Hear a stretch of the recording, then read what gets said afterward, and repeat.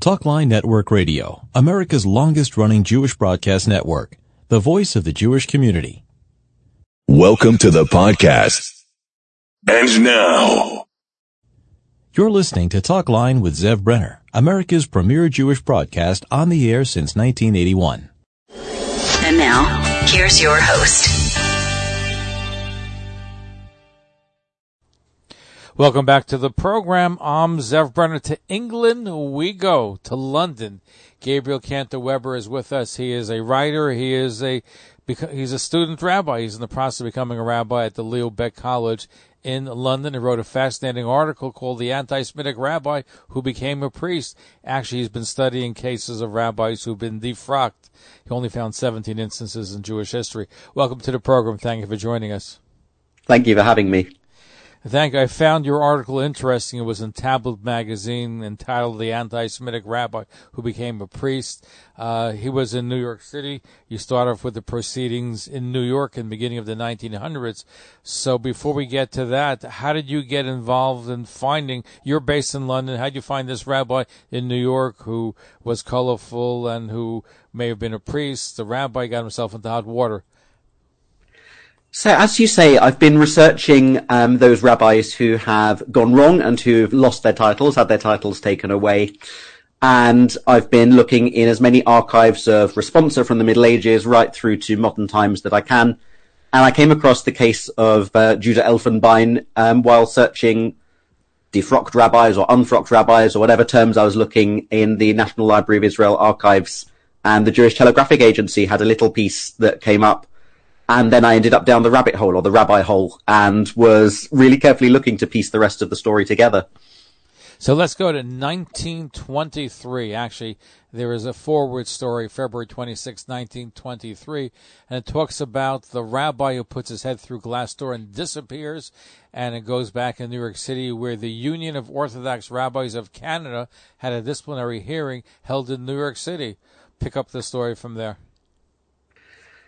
So, Judah Elfenbein emerged in the United States in 1920. He got off a boat from Europe and worked as a rabbi for a while in Youngstown, Ohio, and then moved to a congregation in Brooklyn, in Brooklyn, and then to the Bronx finally. And a few people started talking and started recognizing him and started wondering if he was a person that they knew from back home in the old country.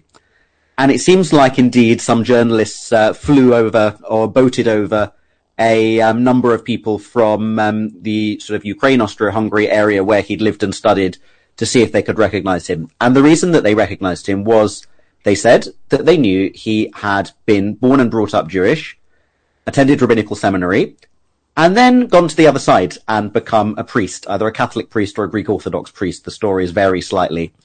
And while a priest, he allegedly wrote a number of blood libel articles, as, you know, the former rabbi tells all, in various Polish newspapers.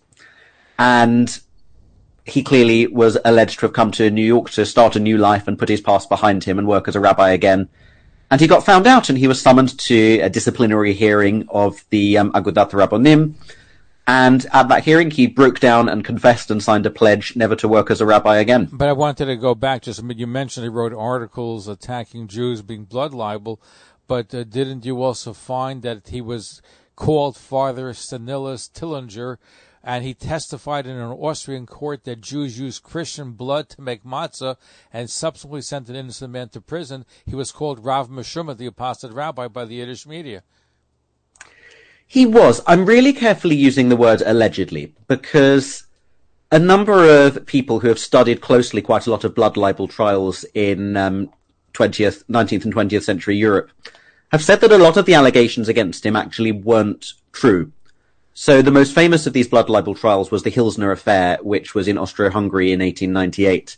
And it was alleged that Judah Elfenbein, under the name of Father Stanislaus Tillinger, had given evidence saying that Jews do indeed kill Christians to use their blood.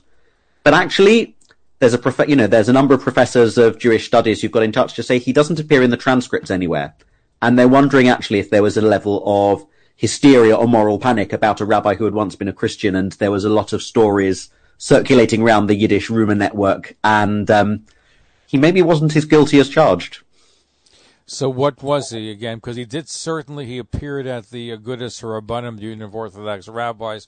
He appeared there, he said he wasn't going to continue to be a rabbi. He was defrocked, but certainly he committed certain sins. The fact that he was a priest and became a rabbi wouldn't disqualify him. I know even in today's day and age, people who were Catholic priests or other priests that became Orthodox rabbis, there's nothing that would prevent it.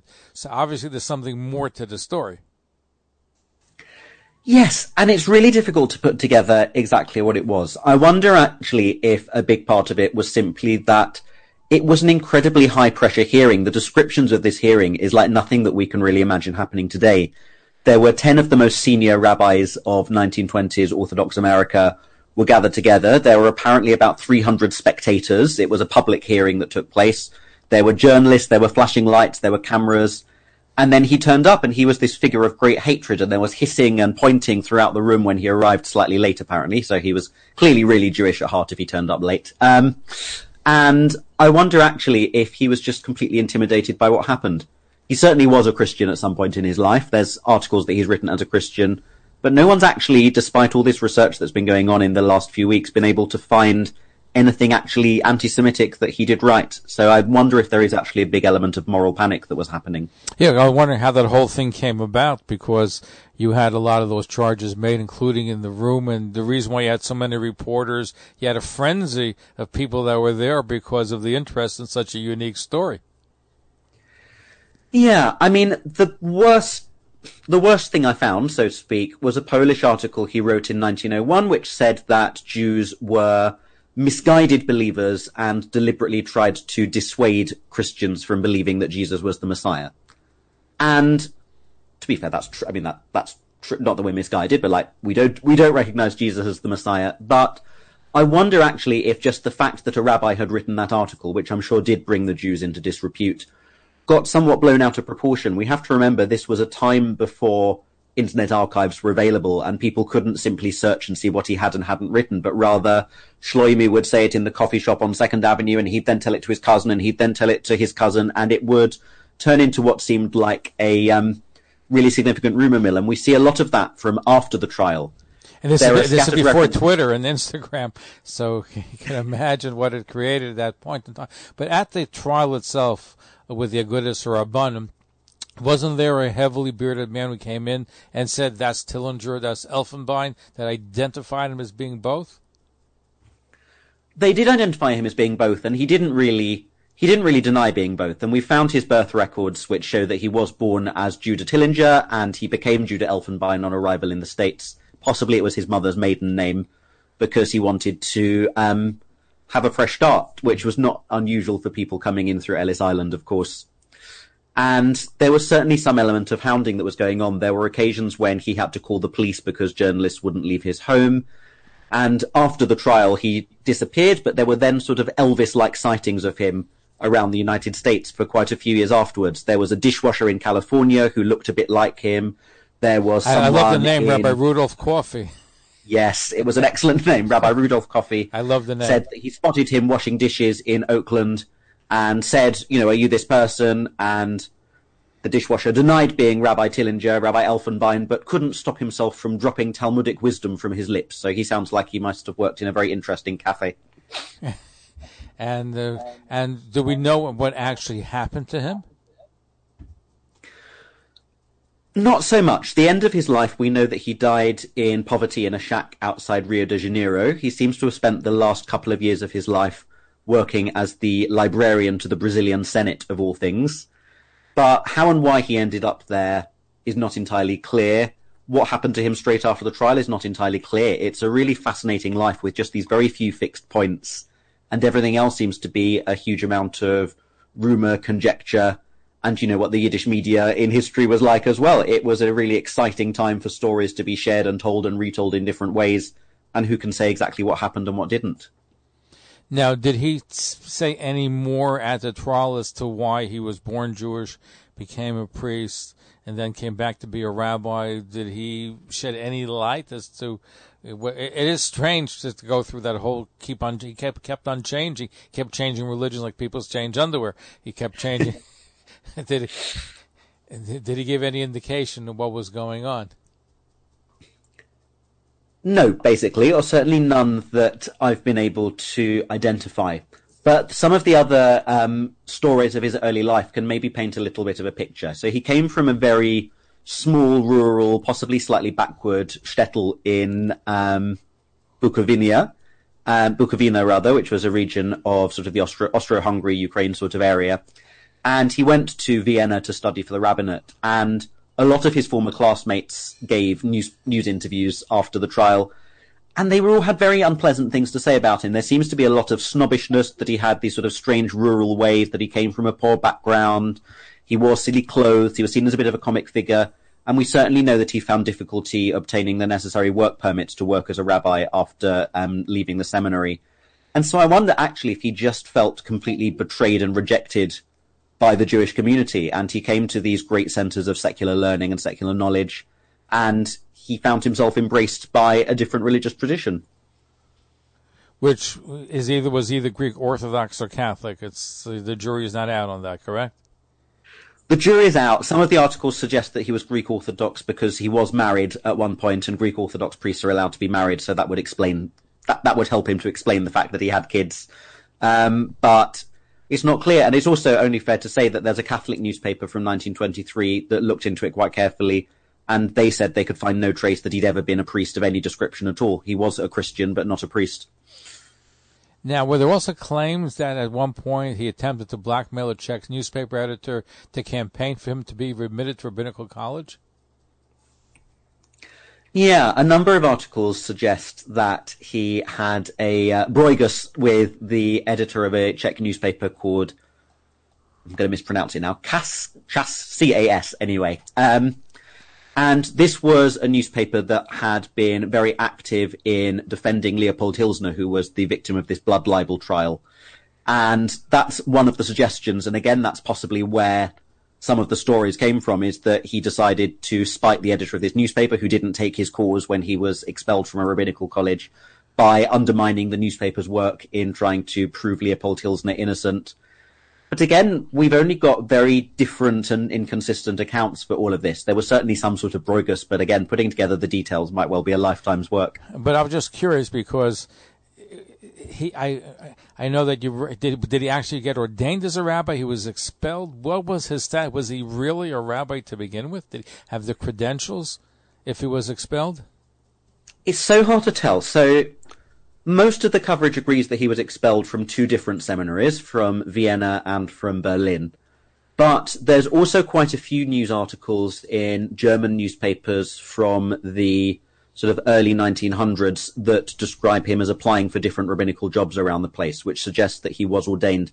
But rabbinic ordination back then was more complicated. It needn't be that being expelled from a seminary would be the end of it, because you could get privately ordained quite easily. If some of his teachers thought that he was a promising student, he could still have obtained that ordination.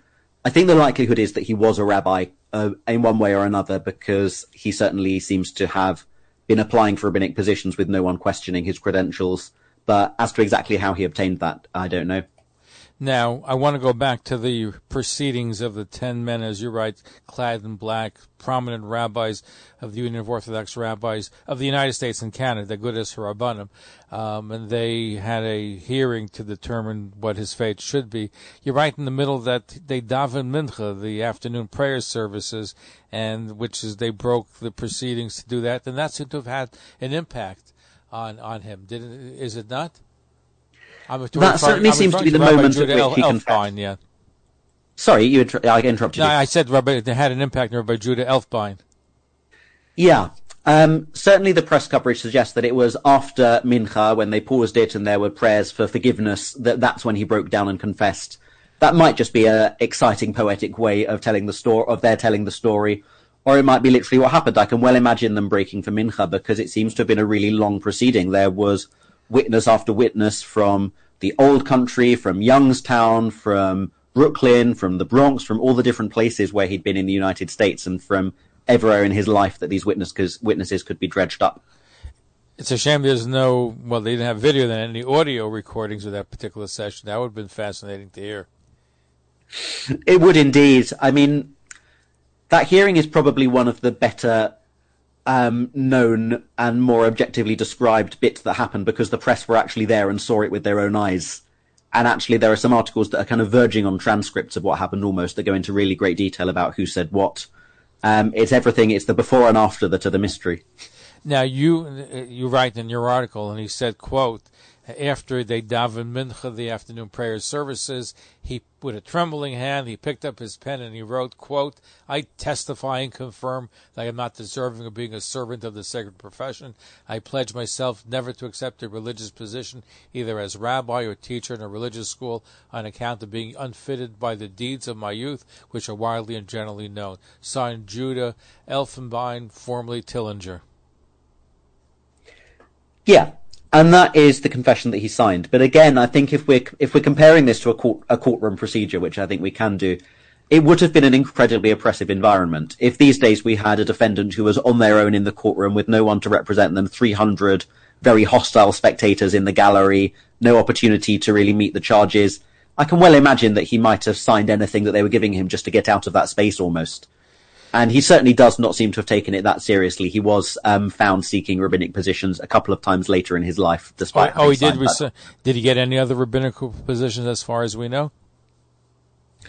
He didn't get any other rabbinical positions. There's a couple of records that suggest that he went to some synagogues back in Czechoslovakia and in Eastern Europe in the late 1920s, and maybe was with them for a few service or gave a few drushas before he was spotted and thrown out, and on one occasion nearly lynched, it sounds like. But no, there was no full-time rabbinical work for him after that, which is no doubt how he ended up being a librarian in Brazil. That's where washed-up rabbis go to. Well, he got a lot, from Austria to New York he's been all over the place, where he was through his career. Gabriel Cantor Weber is our guest. He's a student rabbi who wrote a fascinating article, The Anti-Semitic Rabbi Became a Priest. He's doing research on rabbis who've been defrocked over the course of history. You only found 17. Were you surprised at such a low number? I wasn't. Actually, most of my teachers that I've been discussing this dissertation with have said, you can't defrock a rabbi. Once a rabbi, always a rabbi. And they've been kind of surprised to be confronted with 17 cases where it's happened. But they've been very varied cases. This has been the most interesting. There's one rabbi who was defrocked for waxing his hair on Chol HaMoed Sukkot. So there's a big range. Where was that? That was in Hungary in the 19th century. And what are some of the other cases that you found of rabbis who got defrocked? Quite a lot of them seem to have been personal squabbles, that so-and-so disrespected so-and-so, and so-and-so defrocked them, of the sort that we maybe shouldn't be surprised to see. Only about 5 years ago, the Rabbanut in Israel defrocked a rabbi for stealing Sifrei Torah from his own synagogue and selling them, which seems not unreasonable as a punishment. And then there's also cases of rabbis who haven't been defrocked, but maybe should have been. There's a Reform rabbi serving a life sentence in New Jersey for murdering his wife. Oh, I did a story about that with a book that came out, The Rabbi and the Hitman, yes. Uh-huh. The Rabbi and the Hitman, that's him. There was a progressive rabbi in Australia who became a Jew for Jesus. There was the chief rabbi of Rome in the 1940s, Orthodox chief rabbi of Rome, became a Catholic and started lecturing at Catholic University. And so there are these interesting cases of the ones that should have been, the ones that shouldn't have been. It's been a really fascinating topic that I'm only really beginning to get to grips with. Fascinating story. We appreciate your sharing because it's something which is not much known. And certainly it's created a stir in the press in 1923 when the hearing took place. And as you said, there was a mob of reporters and spectators. You had about 300 people. And you had, the 10 rabbis that had a bet in proceeding to see should it be defrocked. And so it sounds like it got a lot of attention at the time, then it just fell into the dustbin of history. So thank you for bringing it back to life again. It's been really exciting to feel like I'm delving into another world. It's been great. Gabriel Cantor Weber, who is a student rabbi who wrote the article, The Anti-Semitic Rabbi Who Became a Priest. It's in Tablet Magazine. Thank you for sharing the story with us. What's your next dissertation or article going to be about? I think I've got to get through the remaining 10,000 words of this one first. Okay. But you think you're going to find anything more about Rabbi Judah Elfenbein? I'm sure I will. My current one is that I've sent off to the Brazilian probate office for a copy of his will, which is apparently 57 pages. And since he died penniless, I'm wondering what he filled 57 pages with. And I assume, was he married? He was married in the very, very early days and divorced his wife, and his Brazilian immigration card lists him as single. So I think he lived a life very much alone, really. But do we know if he had any children? He certainly had at least some children, and one of them seems like it was one of them paid his passage to America to get him away, essentially. I think they found him a bit of an embarrassment by that point. Have you been able to track down any family members and get to them in your research? I found a very distant cousin who himself is a genealogist and has been trying to find direct descendants. But the paths are very much dried up. My suspicion is that his children and wife changed their surname or went back to her maiden surname because of the notoriety. It would have been awful for them. Wow, fascinating. So, Gabriel, thank you for sharing that with us. I look forward to having you back. Good luck on your studies. Thank you. And we're going to be right back. Don't go away. Stay tuned. Follow us on Facebook, Twitter, and Instagram.